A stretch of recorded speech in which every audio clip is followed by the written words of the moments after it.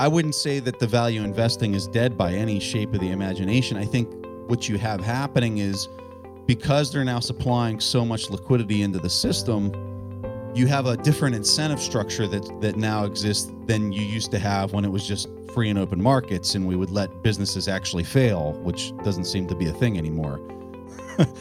And so with that new structure, you're now getting all this incentive to allocate capital into non-tangible assets, really strong, powerful non-tangible assets, technology-based assets. Think about like Google, for example. Like, they don't have the CapEx that your traditional brick and mortar type businesses have. They're global. If there are inflationary impacts, they can just immediately adjust. Well, I mean, it's automatic. It's dynamically adjusting the bidding of the prices for their ad revenue. Like all those things, the technology piece is just crazy in this. So there's a lot of things that are kind of popping out of this manipulation. For me, the best part of my podcasting journey has been a chance to refine my own investment framework through a series of conversations with extraordinary investors in every corner of the world. In this series, I, along with my co-host Robert Carver and Moritz Siebert, want to continue our education by digging deeper into the minds of some of the thought leaders when it comes to how the world economy and global markets really work, to try and learn how they think. We want to understand the experiences that have shaped them, the processes they follow, and the historical events that have influenced them. We also want to ask questions outside our normal rules-based playground. We're not looking for trade ideas or random guesses about an unknown future, but rather knowledge accumulated over the course of decades in the markets to try and make us better informed investors. And we want to share those conversations with you. Our guest today is a super successful podcaster and a diehard value investor who have also embraced our side of the momentum-driven investment space. So you are really in for a treat today. So please enjoy our conversation with Preston Pysh. Preston, thanks so much for joining us today for a conversation as part of our mini-series Into the World of Global Macro, where we relax our usual systematic or rules-based framework to provide you with a broader context as to where we are in a global and historical framework, and perhaps discover some of the trends that may occur in the global markets in the next few months or even years, and ultimately how this will impact all of us as investors and how we should best prepare our portfolios. So we are really super excited to dive into a few different topics in the next hour or so, not least because you have a different background to most of our other guests. And since you and your co-host Stig run a highly successful podcast, namely the Investors Podcast, and where you not only express your own opinions, but like us, also get to speak to some of the most brilliant thinkers we can come across in this world when it comes to the economy and to the markets, which of course helps us become more informed investors. But before I jump into kind of the usual questions we have, I do have one specific one for you that I wanted to just get into, and that is, my understanding is that you kind of started out as a quote-unquote diehard value investor, but you have since expanded on how you look at markets. So without spoiling the story, can you tell a little bit about this evolution and why you perhaps look at investing differently to where you started? I love the question because I don't even know that I've ever been asked that. I see a lot of people on Twitter ask me from time to time and just like short snippets, but the evolution for me kind of came from a little bit of pain of the value investing strategy just underperforming over the last 5 or 6 years in general. And I think some of it too came from just the 2008, 2009 experience. Coming out of that event, I had the opinion that it was never remedied. Like there was never a solution that was actually put in place. In fact, when I saw QE being used, I was thinking to myself, okay, well, how long are they going to do that? And I guess I operate off this really fundamental thesis of manipulation.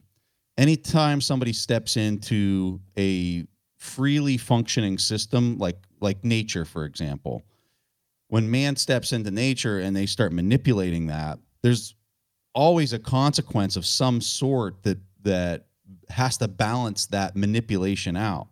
And so whenever I look at open markets, I view them very much like the way nature operates. And when I saw, not just in the US with central banking policy, but globally, all the central bankers having this coordinated effort to use quantitative easing and manipulating the bond market, which then manipulates that falls out into all these other markets. When I was watching that happen in 2010, 2011, 12, 13, and it just kept going, I was telling myself, all right, well, I better start understanding macro, because if I don't, like, this is going to be a very, very painful event, because nothing has been fixed. It's just like you're putting a bigger and bigger Band-Aid on a wound of the body that's just leaking more and more blood. So that's kind of where I was approaching it from. Was I always was very skeptical as to what was taking place since 2008, 2009, that we weren't dealing with free and open markets. And so then it was just like, well, who can I read? Who's the smartest person in the world on this subject? Well, Ray Dalio kind of emerged as one of those people. Then from his readings popped out other books and other people that I started studying. And then for me, it became kind of I actually started really enjoying it a lot, because it was very complex to try to understand.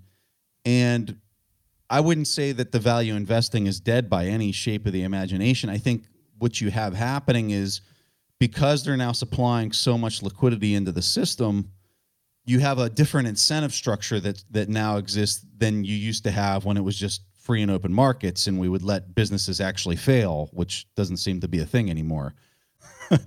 And so with that new structure, you're now getting all this incentive to allocate capital into non-tangible assets, really strong, powerful non-tangible assets, technology-based assets. Because I think about like Google, for example, like they don't have the CapEx that your traditional brick and mortar type businesses have. They're global. If there are inflationary impacts, they can just immediately adjust. Well, I mean, it's automatic. It's dynamically adjusting the bidding of the prices for their ad revenue. Like all those things, the technology piece is just crazy in this. So there's a lot of things that are kind of popping out of this manipulation. But if I was going to explain it for a person who might not understand financial markets real well, the way I would explain it is, if you went in and you put a nuclear reactor into this natural environment and it's kind of popping out like this bio waste, right? That environment is going to naturally adapt to it in some way, and it's going to try to cleanse itself of that. And I think that's probably the best way I can describe what's happening with central banking policy right now. Is they're doing aggressive quantitative easing. Some of them are starting to do UBI, and you're getting all these weird kind of effects that are happening in the market right now. Yeah, and we'll definitely get into all of that. But what I also think what's interesting about that journey, where you could say, okay, I start with value, but actually right now, maybe I believe that momentum will be the better place to be. Mm-hmm. We come from the momentum side. I mean, trend following certainly could be described as momentum. And what I find really interesting is that I think there's a great complement in the two, right? Because if you think about a lifetime of a trade, and in this case, let's just take a long trade, value investors will be having most of the benefit early on in the trade, because you're going to be looking for that deep value, which trend followers, I mean, we're definitely going to be short at that time. So we won't enjoy anything until the markets have changed, et cetera, et cetera.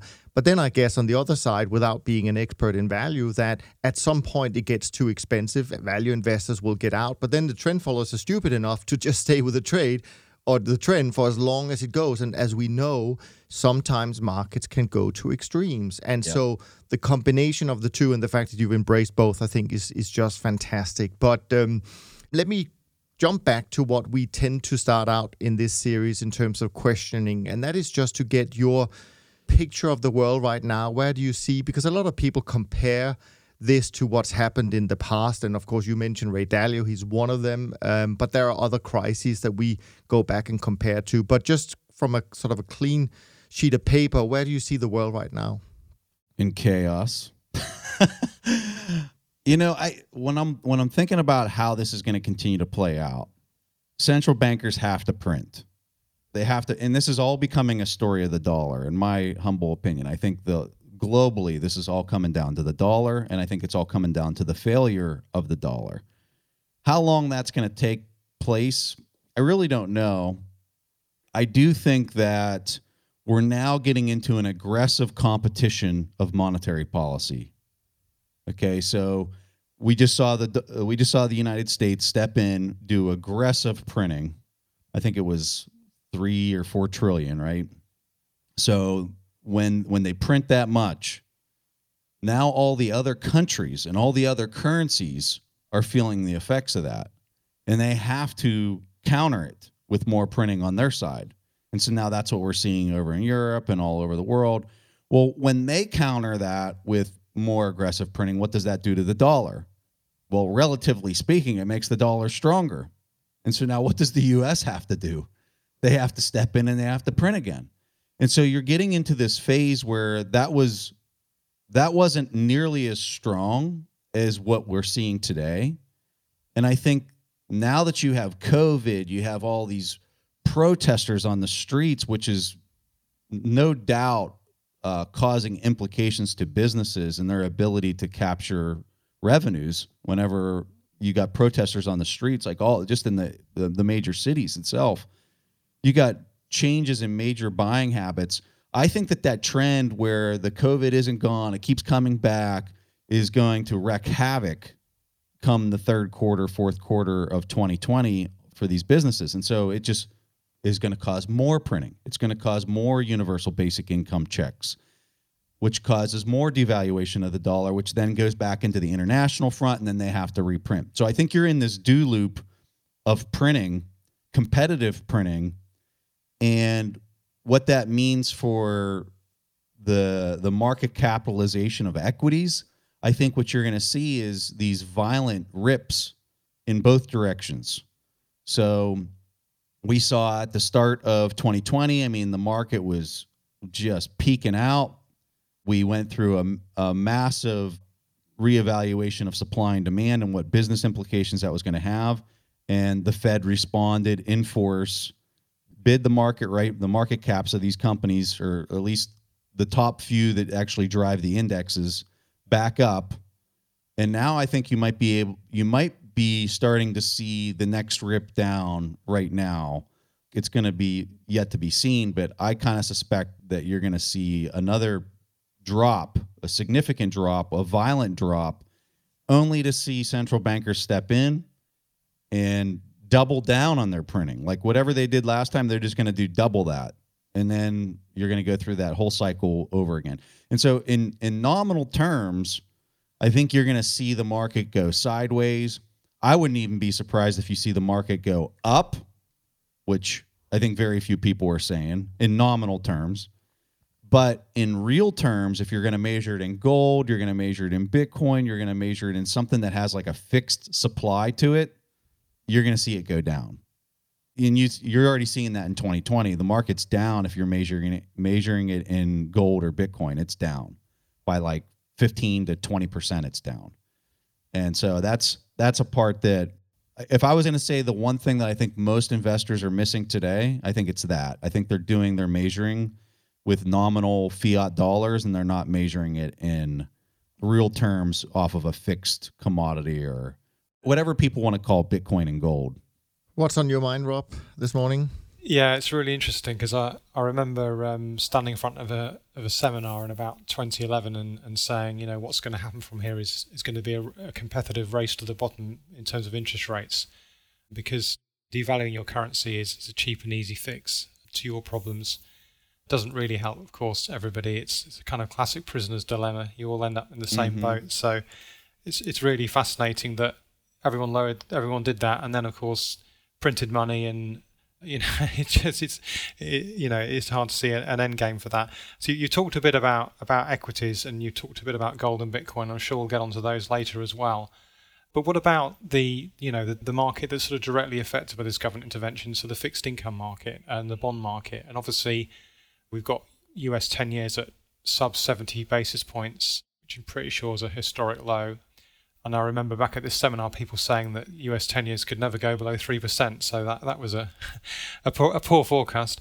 We crushed those numbers. We certainly did, yeah. And I just said, well, look at Japan. There we go. Yeah. So how do you see that the yield curves evolving, both in terms of the steepness, but also relative across countries, and just your thoughts on the fixed income market generally, really? So, you hear, you read in the news and they say, well, we're going to do this yield curve control, right? And anybody who works in finance knows exactly what that means. But for the rest of the public, which is, more than 95% of people out there, they hear, oh, they're going to do yield curve control and everything's going to be perfectly fine. But what they're really saying is we're going to look at the notes, the bonds, we're going to look at the whole yield curve from short duration clear out to the 30-year, and we might even start adding some 50 and maybe 100 years into the mix, right? And if anybody steps in and tries to sell it, we're going to step in and we're going to buy it with freshly printed cash and hold the yield at an exact number. That's all it is. But they'll call it all these fancy things that confuses the public so that they don't understand the farce that we're living in. And that's what it is. It's a total farce. I think what they're going to do, they have to keep the yield curve in the U.S. specifically. They've got to keep the yield curve in a positive slope because you, of all people, Rob, know what that damage does if the yield curve starts to invert for managing the liquidity on a bank's balance sheet. It just doesn't work. And you go back in history and you look at any time the bond yield curve is inverted, well, we get in these liquidity events real quickly. So I think from the central banker, if I'm Powell at the Fed, he's drawn out just a really mildly sloping but positively sloping yield curve. The 30-year might be 1%, and then he's taking it clear down to zero for the overnight rates. And they're absolutely trying to control that by anybody who's stepping in and selling beyond that yield, they're going to step in and buy it so that they can keep it pegged at that yield. And so now the question becomes, how long can they sustain that before everyone starts saying there is some funky stuff going on here, and they don't buy it anymore? Because one of the most common questions I get asked from people is, how does the bond market break? Like, how does it explode? How long can they do this, right? And I really think that it's going to come down to when people start to realize that they can take these massive trillion-dollar tranches of bonds and invest it somewhere else and get a better return, like a lot better return. You're going to start to see it'll start off as a trickle that starts coming out of that market, but then it's going to be the biggest explosion. You could potentially see something like that with Bitcoin, which I think is really controversial for most people in finance to hear that. But if Bitcoin starts, I'm just going to use this as an example. Let's say Bitcoin starts to run, and all your trend followers are going to pick this up real quick, right?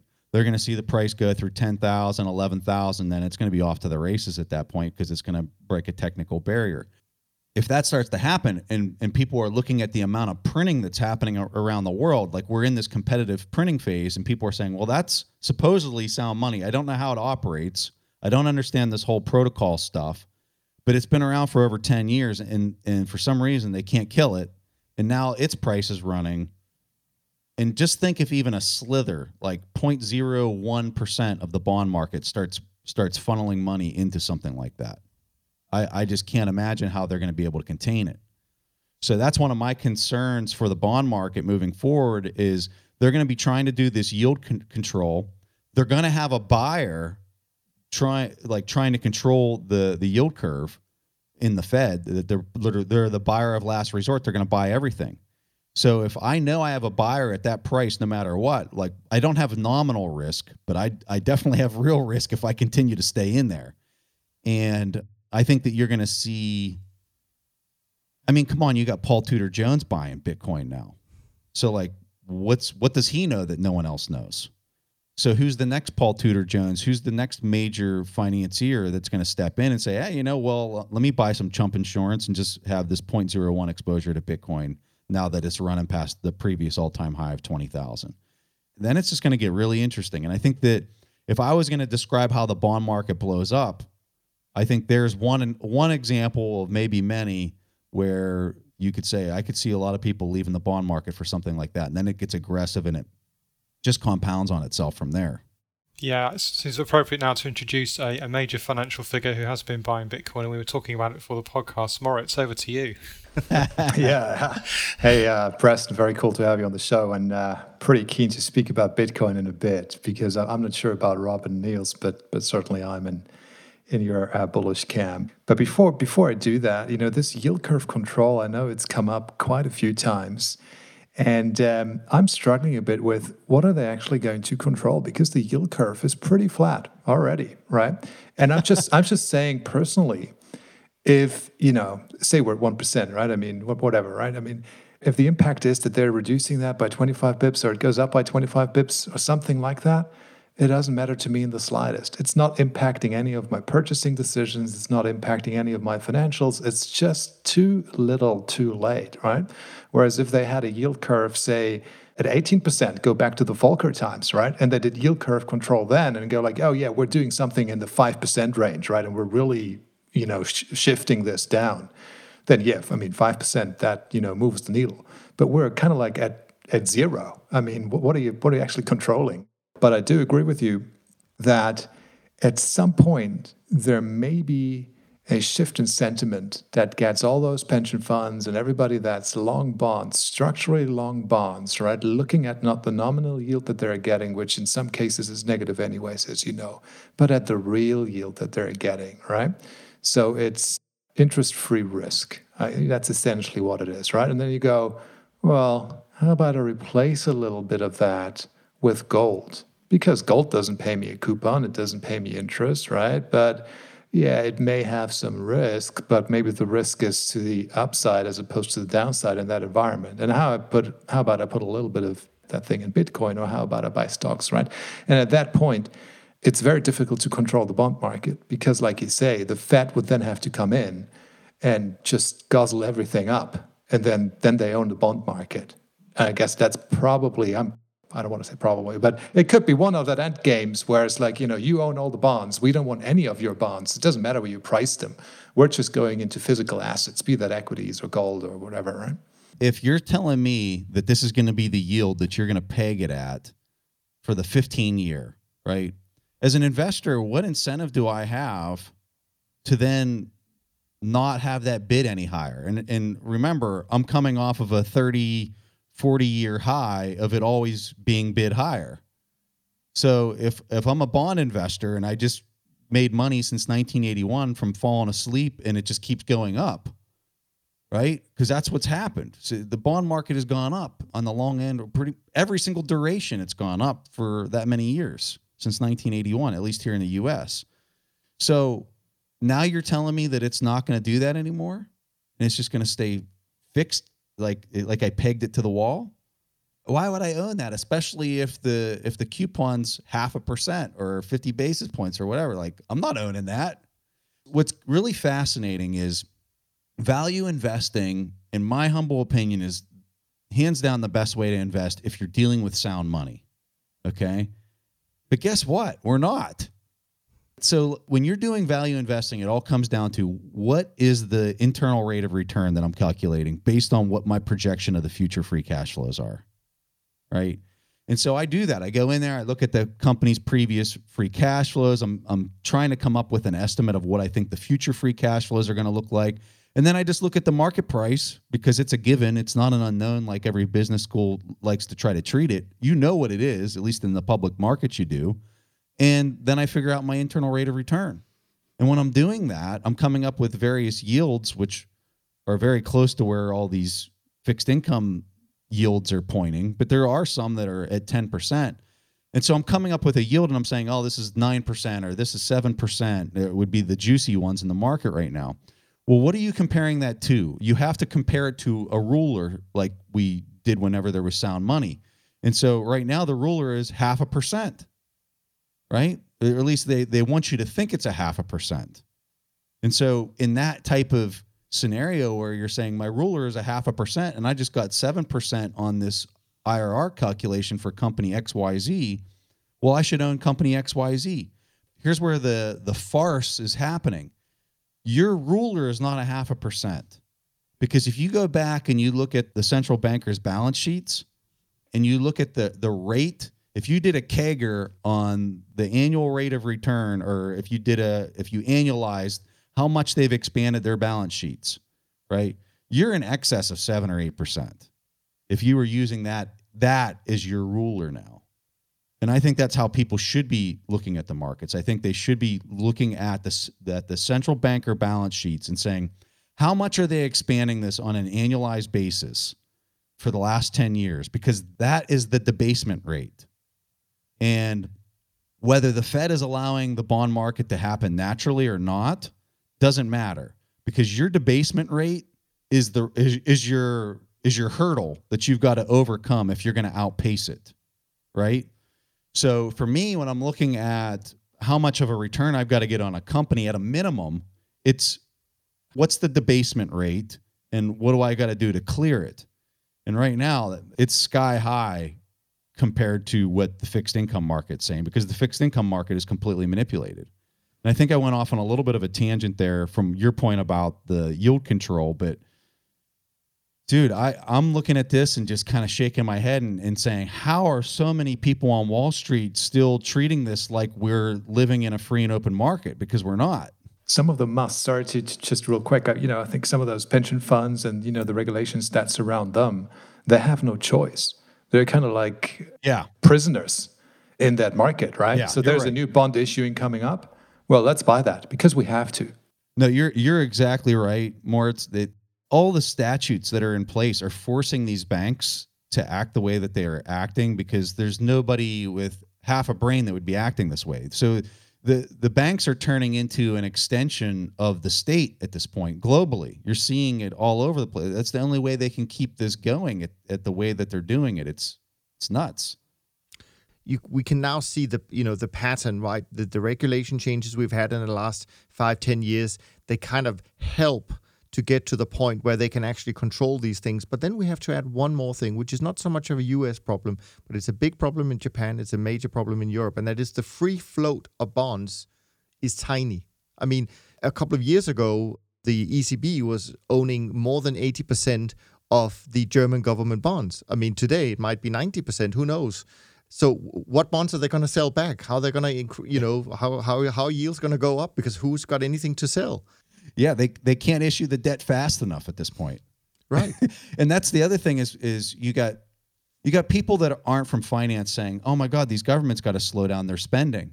Meanwhile, the central banks are saying you need to speed up your spending.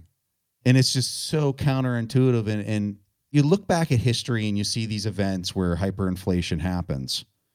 And you just think to yourself, how in the world could they, I remember thinking this 10, 20 years ago, right? Where like, how in the world could they possibly have been that dumb, or how could they have done that? But when you're living through it, and I definitely believe we're living through that type of event, you can see how all the incentives are pointing in the wrong direction, but you have to keep moving in that direction for one reason.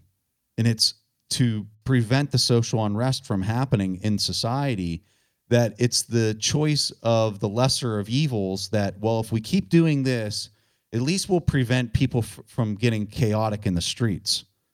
And so let's just keep going down this path of least resistance that has the least amount of pain, because there's no way we could step in and stop the momentum of this massive fiscal event that's happening right now. Because if you do, it's going to be worse than what we're already seeing. So it's kind of crazy times, man. It's wild. Rob, you had a point. Yeah, it was just sort of sprung to my mind. I can follow your logic as to why the sort of hurdle rate for value investments or investments generally should be higher because of this kind of hidden risk, or maybe not so hidden, but not there in the price. But I don't see how that would affect kind of relative valuations. I can understand how it would affect absolute valuations. So you could say, well, actually, the market is much richer than you think it is. I mean, the S&P is pretty rich already, in my opinion. But that wouldn't affect necessarily the fact that certain companies are still cheaper than others, right? Or are you basically then saying that the kind of pool of cheap companies is so small you're kind of like Warren Buffett in whenever it was 68, who sort of gave up for a few years and said, you know what, this market is crazy. I can't see any opportunities out there because of this effective, really high discount rate that you should be using. So I guess the way I would look at it is going back to one of the comments I made earlier where I was saying that gold and Bitcoin are outperforming the market, the S&P 500. And if you measure the S&P 500 and Bitcoin, it's down. I don't know what it is today, but I would imagine it's around 20 to 25% down from the start of the year. And same with gold, it'd probably be 15% down since the start of the year. So when I'm saying that hurdle rate of, call it 7 or 8%, or a debasement rate of 7 or 8%, I think you have to select an equity that would outperform that 7 or 8% hurdle rate to outperform the S&P 500 is kind of my opinion. If you picked something that was under that amount, I think it's going to underperform gold and Bitcoin is how I would look at it. And to be quite honest with you, I don't know how anything's going to outperform Bitcoin based on my opinions of how I think it's going to perform in the coming year and a half. I don't know how anything can outperform that simply because the market cap's so low. With gold, you got a mature market cap. And so as these central banks go into printing, you're going to see it just go straight into that in real terms. If you're comparing it in terms there, you're going to see gold just perform at that debasement rate. I think Bitcoin, because it's only got a market cap of, call it 200 billion, it's got room to expand into that store of value, that global store of value. And I think that's where a lot of the upside in Bitcoin is going to come from. So I'm looking at that. I if I had to go back and rephrase what I had originally said there, I would say that the hurdle rate of 7 or 8% or whatever it is probably a benchmark compared to gold, not necessarily Bitcoin.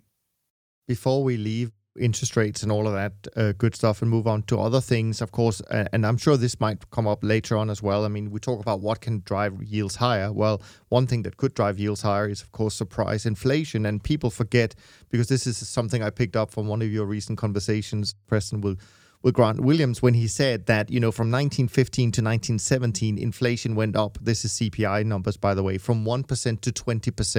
From 1945 to 1947, it went from 1% to 19%, and from 72 to 1974, from 3 to 12%. And we just can't even imagine that could happen now. But anything, I think the last few months have shown us that anything can happen, and we should prepare for that. Speaking about anything can happen, and this will shift something, and I'm sure Rob and Moritz will bring it back to something closer to home. But given your background, you know, the US have had a trade war with China. We know that politics is pretty interesting at the moment. But I was wondering, just out of curiosity, man, do you even think or worry about the prospect of a hot war involving US, China, or one of the other superpowers? Is that a real possibility? And also because there is this war cycle that some people know about, which is about 100 years, and we're coming up to that. And of course, we did see something come out of the White House also that Grant Williams brought up in one of your conversations, which when you read it, it really does, and this is from May of this year, it really sounds like a de facto war declaration against China. So given your background, I was just curious whether this is something that you have in your realm of possibilities. I definitely think it's in the realm of possibilities. Ray Dalio has mentioned this many a times that at the end of these type of super cycles, debt cycles, armed conflict is sometimes one of the most common outcomes because of the social unrest, and everyone's pointing their finger at pretty much everybody else but themselves, and it turns into physical remedies, right? Like you can't solve these through policy, so then it just turns into a physical solution. So I think it's a major concern. Now, whether China and the U.S. want to go toe-to-toe, I think both sides understand the implications of what would come out of that, and it would be insanely bloody. And so I think that there's an incentive for both sides to not get themselves into that type of situation, because in the end, I don't think anybody comes out a winner, especially with the weapons and munitions that are and the technology that exists today. So it's something that I think is possible. It's not something that I've built into any type of financial models. I don't think we're anywhere close to that today. But those are events that can escalate in a month and just happen out of nowhere. So could it happen? Absolutely. Is it something I'm thinking about today? Not really. But the trend is not a pretty trend at all. The trend is not one that I wish would continue going the direction that it's going. Sure. Oh, wow. Pretty depressing stuff. Yeah, sorry. On a Monday morning.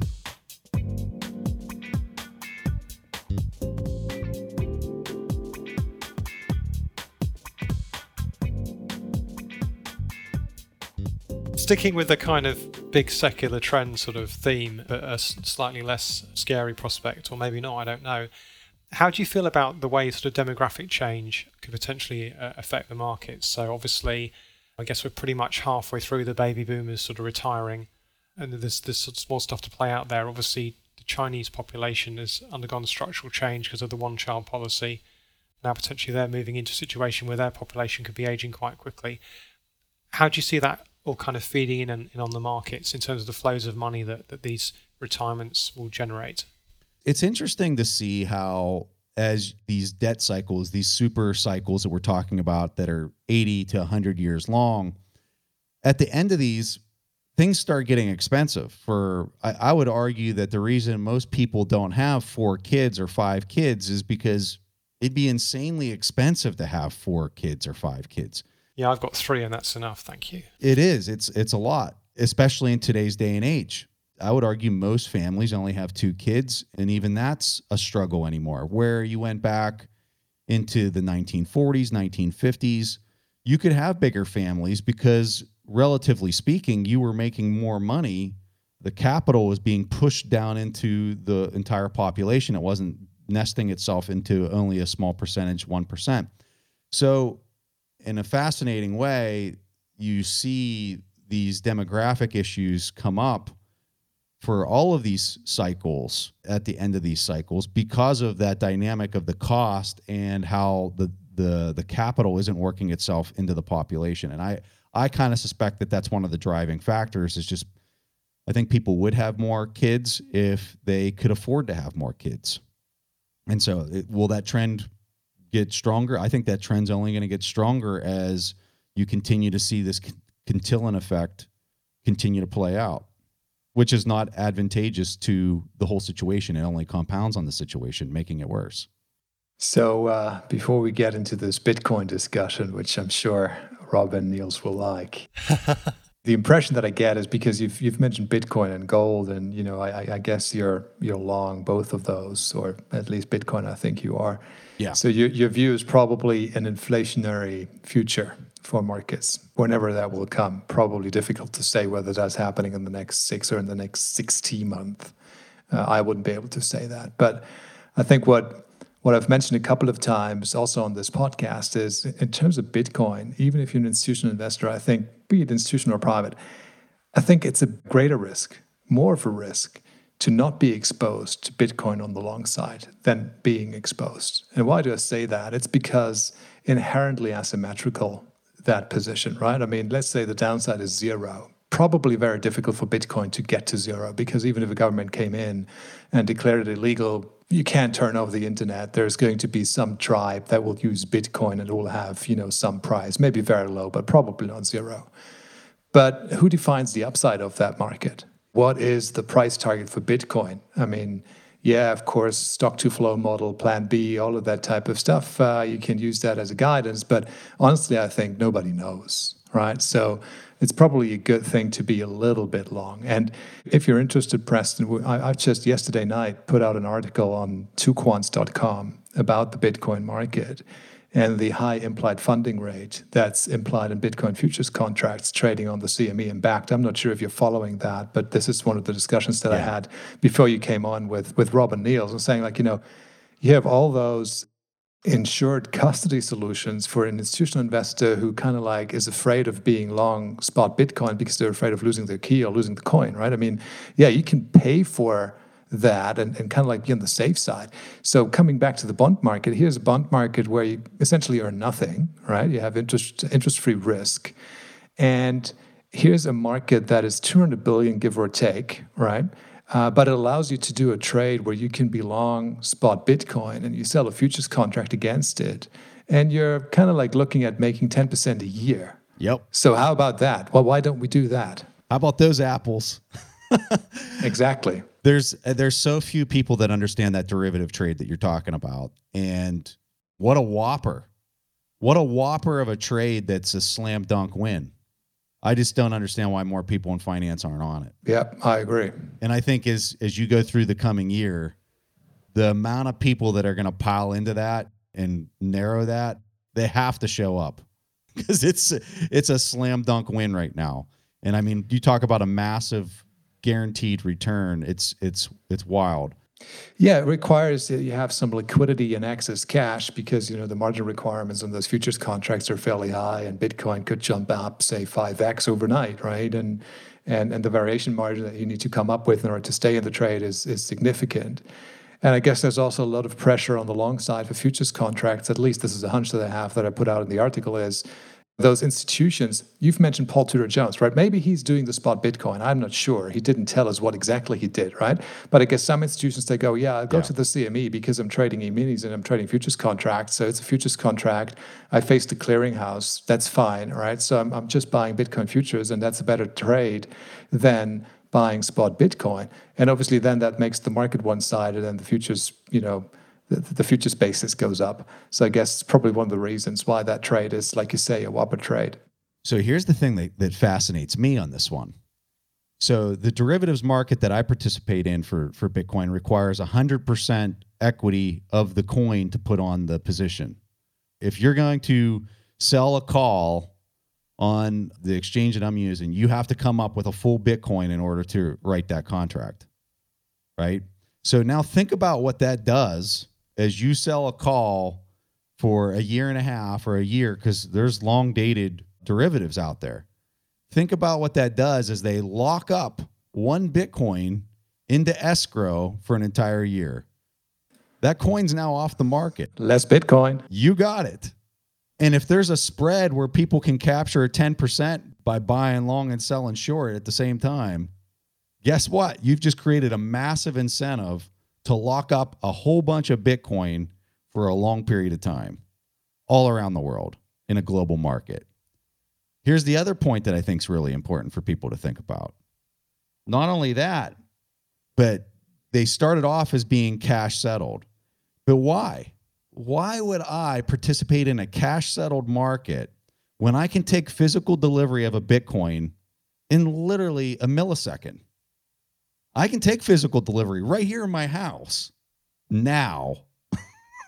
What other market have you ever seen in history that you can do something like that, where you can take physical possession? Now you remove the whole piece where cash settled derivatives can be a manipulated game, like you see in potentially gold. I mean, that always comes up.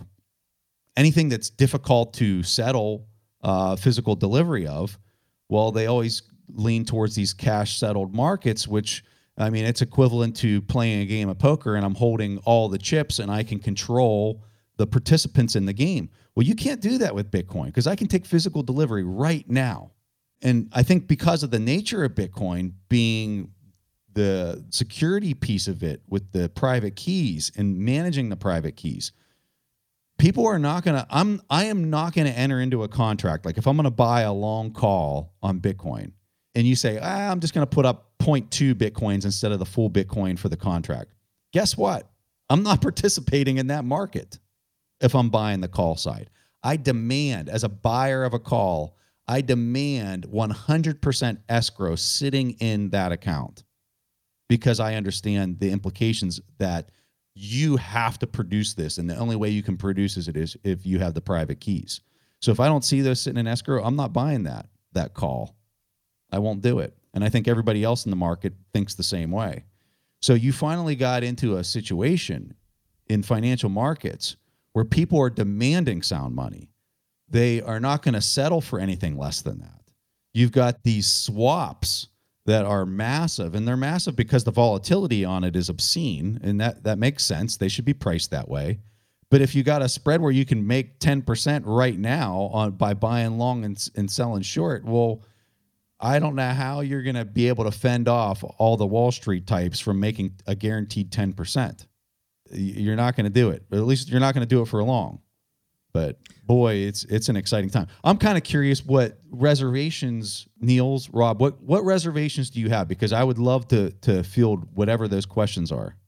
No, I mean, I hate to spoil this Bitcoin party, but I will just remind at least Moritz and Rob of one thing, and that's from one of the guests, which the episode is not published yet. But Julian Brigden came on, and we had a good chat with him. And he just said that one of his worries was that one day authorities would go in and confiscate anyone who had Bitcoins, and that you could end up as, and I'm trying to quote him as accurately as I can, in a big hole with a boy called Bubba who calls you Shirley. One of the reasons I'm so active on Twitter is because for 5 years, I've been duking it out. And I mean, we've been in virtual fist fights with people on Twitter for 5 years about questions like that.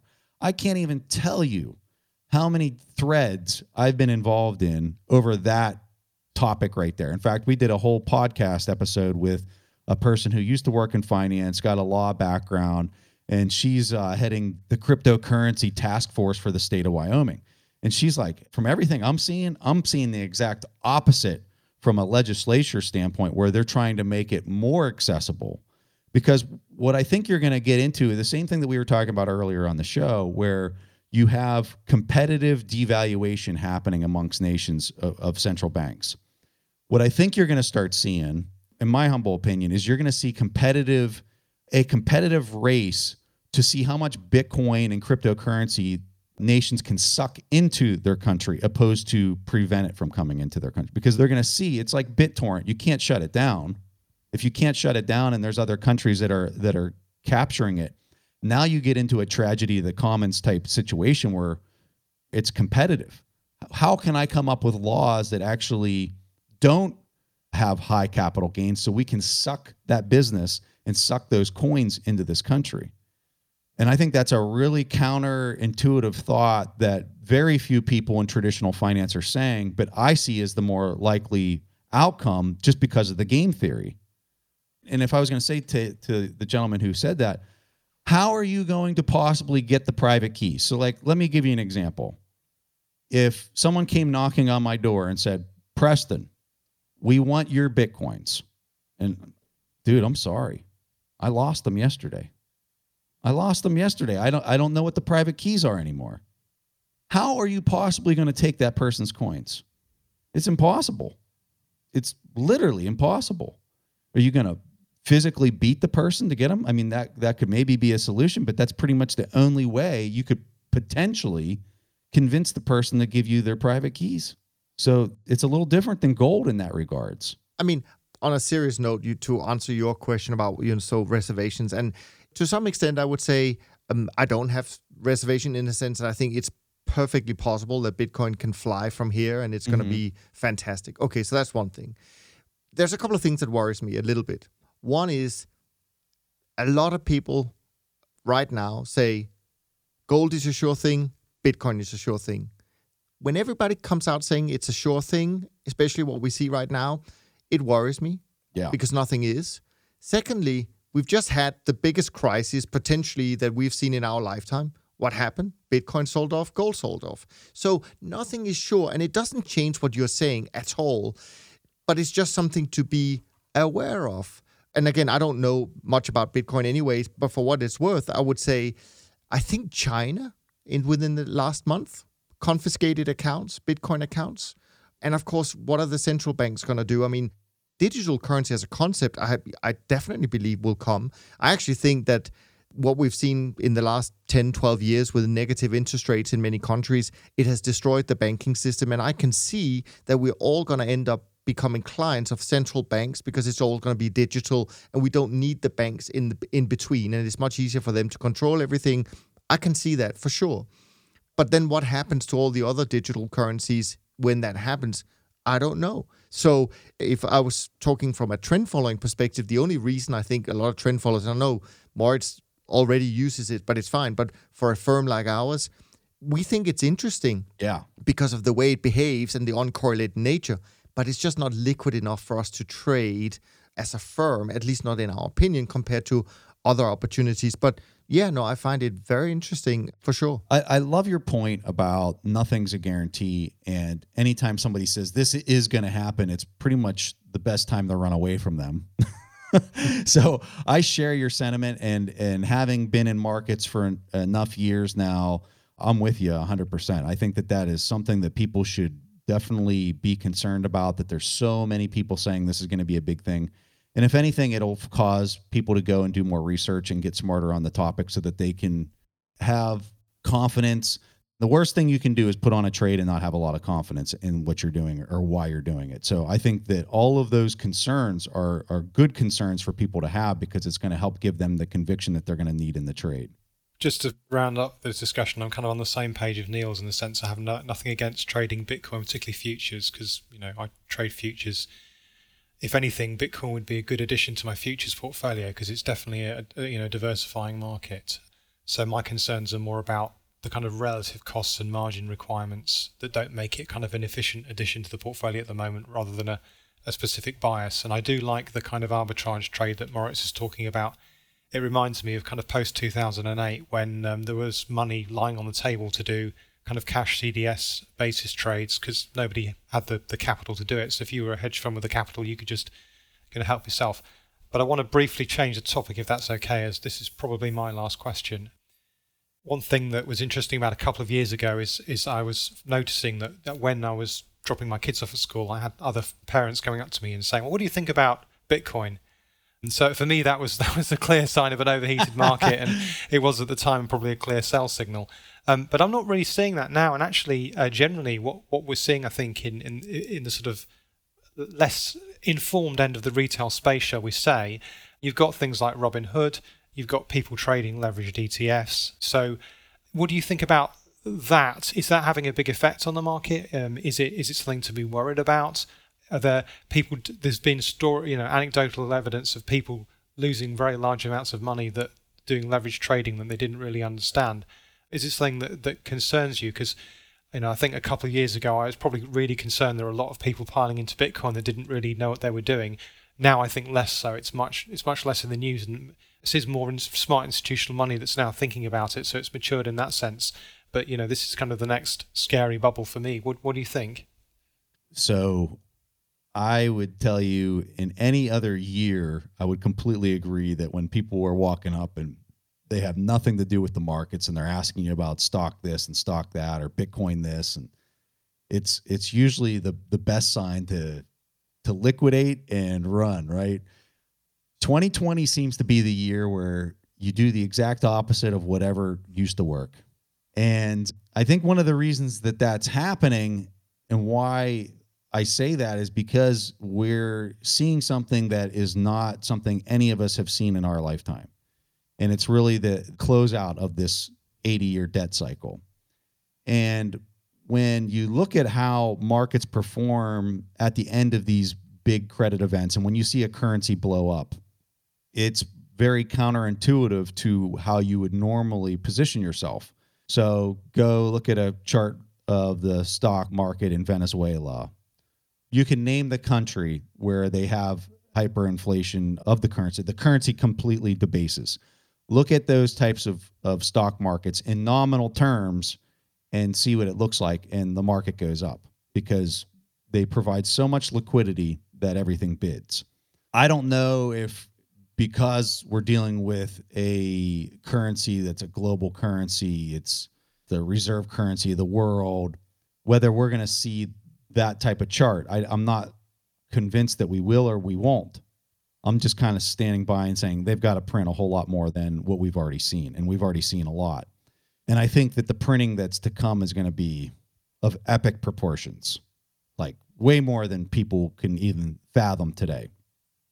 Because at the end of the day, you're having impairment on all these balance sheets. Like I just saw Chesapeake had, $7 billion of impairment. So what a lot of people don't understand when businesses like that go bankrupt, it's literally like this $7 billion that used to be tradable, that used to be there in the market, has just been completely removed, which is the same thing as the Fed stepping in and pulling $7 billion off the market.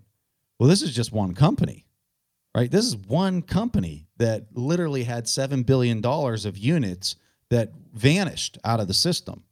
So when you have that happen all around the world, you see events like we had back in March where why did gold go down? Why did Bitcoin? Well, they went down because the units in the system became impaired.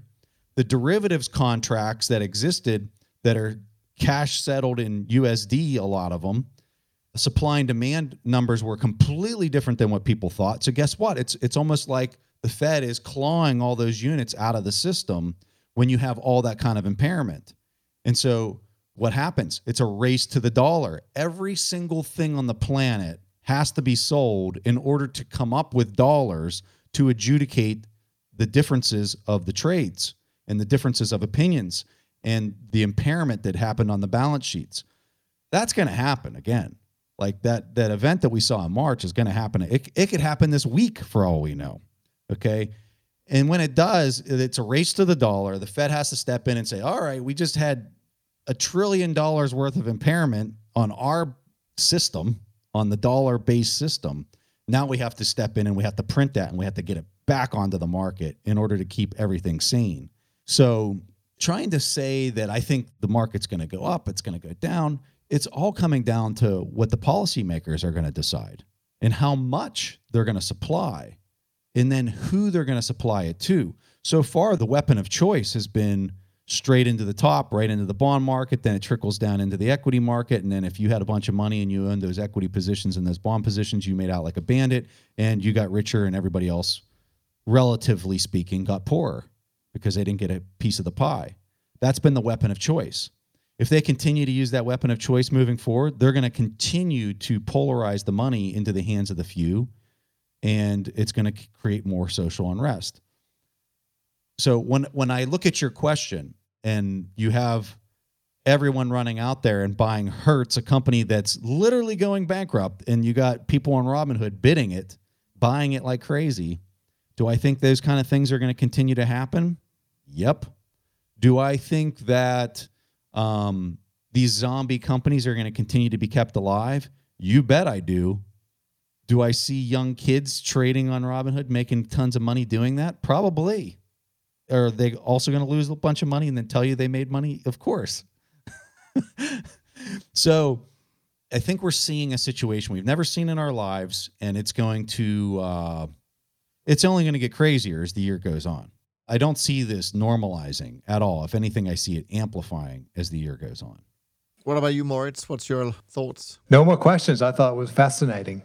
But I'm all good with the Bitcoin discussion, so I'll leave it to you, Niels. He's all Bitcoined out. Yeah, no, I've got a couple of thoughts. One thought, by the way, just a quick comment to this thing about the Fed buying everything, and now obviously they're into junk. I saw that this week, I think it was either published or they did it this week. I mean, they bought a shitload of, sorry, pardon my French, big tobacco and big oil. I mean, so I'm just thinking ESG policies clearly don't apply to the Fed. It does seem to apply to everyone else.